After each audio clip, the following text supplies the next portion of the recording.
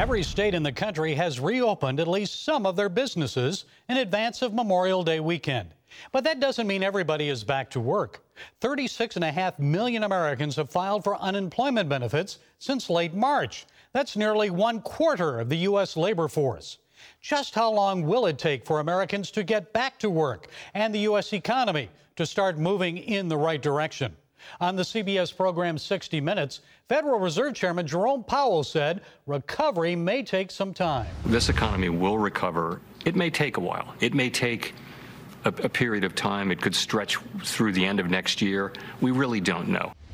Joining us is someone who has his own thoughts on this, Dan Celia. He's national radio and TV host of Financial Issues. Dan, always good to see you. So that was the Fed chairman. What do you think? Is economic recovery underway or a long way ahead? I think it's a long way ahead. It is underway, certainly, as we start to see organizations, companies starting to reopen a little bit, restaurants opening, some other things at 50% capacity. The airlines earlier this week announced that their ridership is up. That was somewhat of a small piece of good news. They have a long way to go. The economy has a long way to go. Jerome Powell indicating, of course, it's going to be through next year. I think from a GDP perspective, he may be right about that. It's going to be at least fourth quarter. Since he said that on Sunday, earlier this week, right after that, they were talking about GDP growth in the second quarter being down 35%. That is a huge number. By the way, that's 1/3, Gary, of all the GDP. I mean, that's 1/3 of GDP in general. So, that's a little bit more than what had expected. Businesses like JCPenney going bankrupt, Congress and the president enacting the CARES Act to help. What needs to be done now? Well, I think what needs to be done is probably a little bit more of the same. There is going to be some more aid supplied, but it really is going to take a treatment for this, or a vaccine, of course, would be the silver bullet.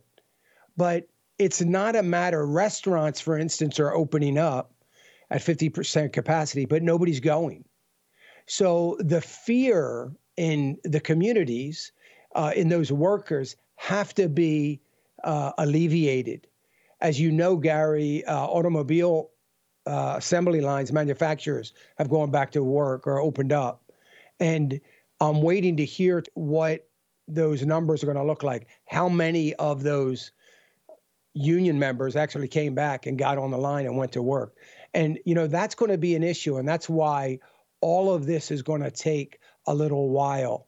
If they had a treatment, it would be a little easier. I wouldn't be as fearful, right? If I'm going back to work on an assembly line and, I don't know where the guy next to me was last night, but at the same time, if I were to get it, at least they have a treatment. So you can see where the fear would be subsiding. It would be a little bit easier to get back to work. So that's why it's going to be a slow go. And we've got a lot of the Democratic states, managed states, they just don't want to open.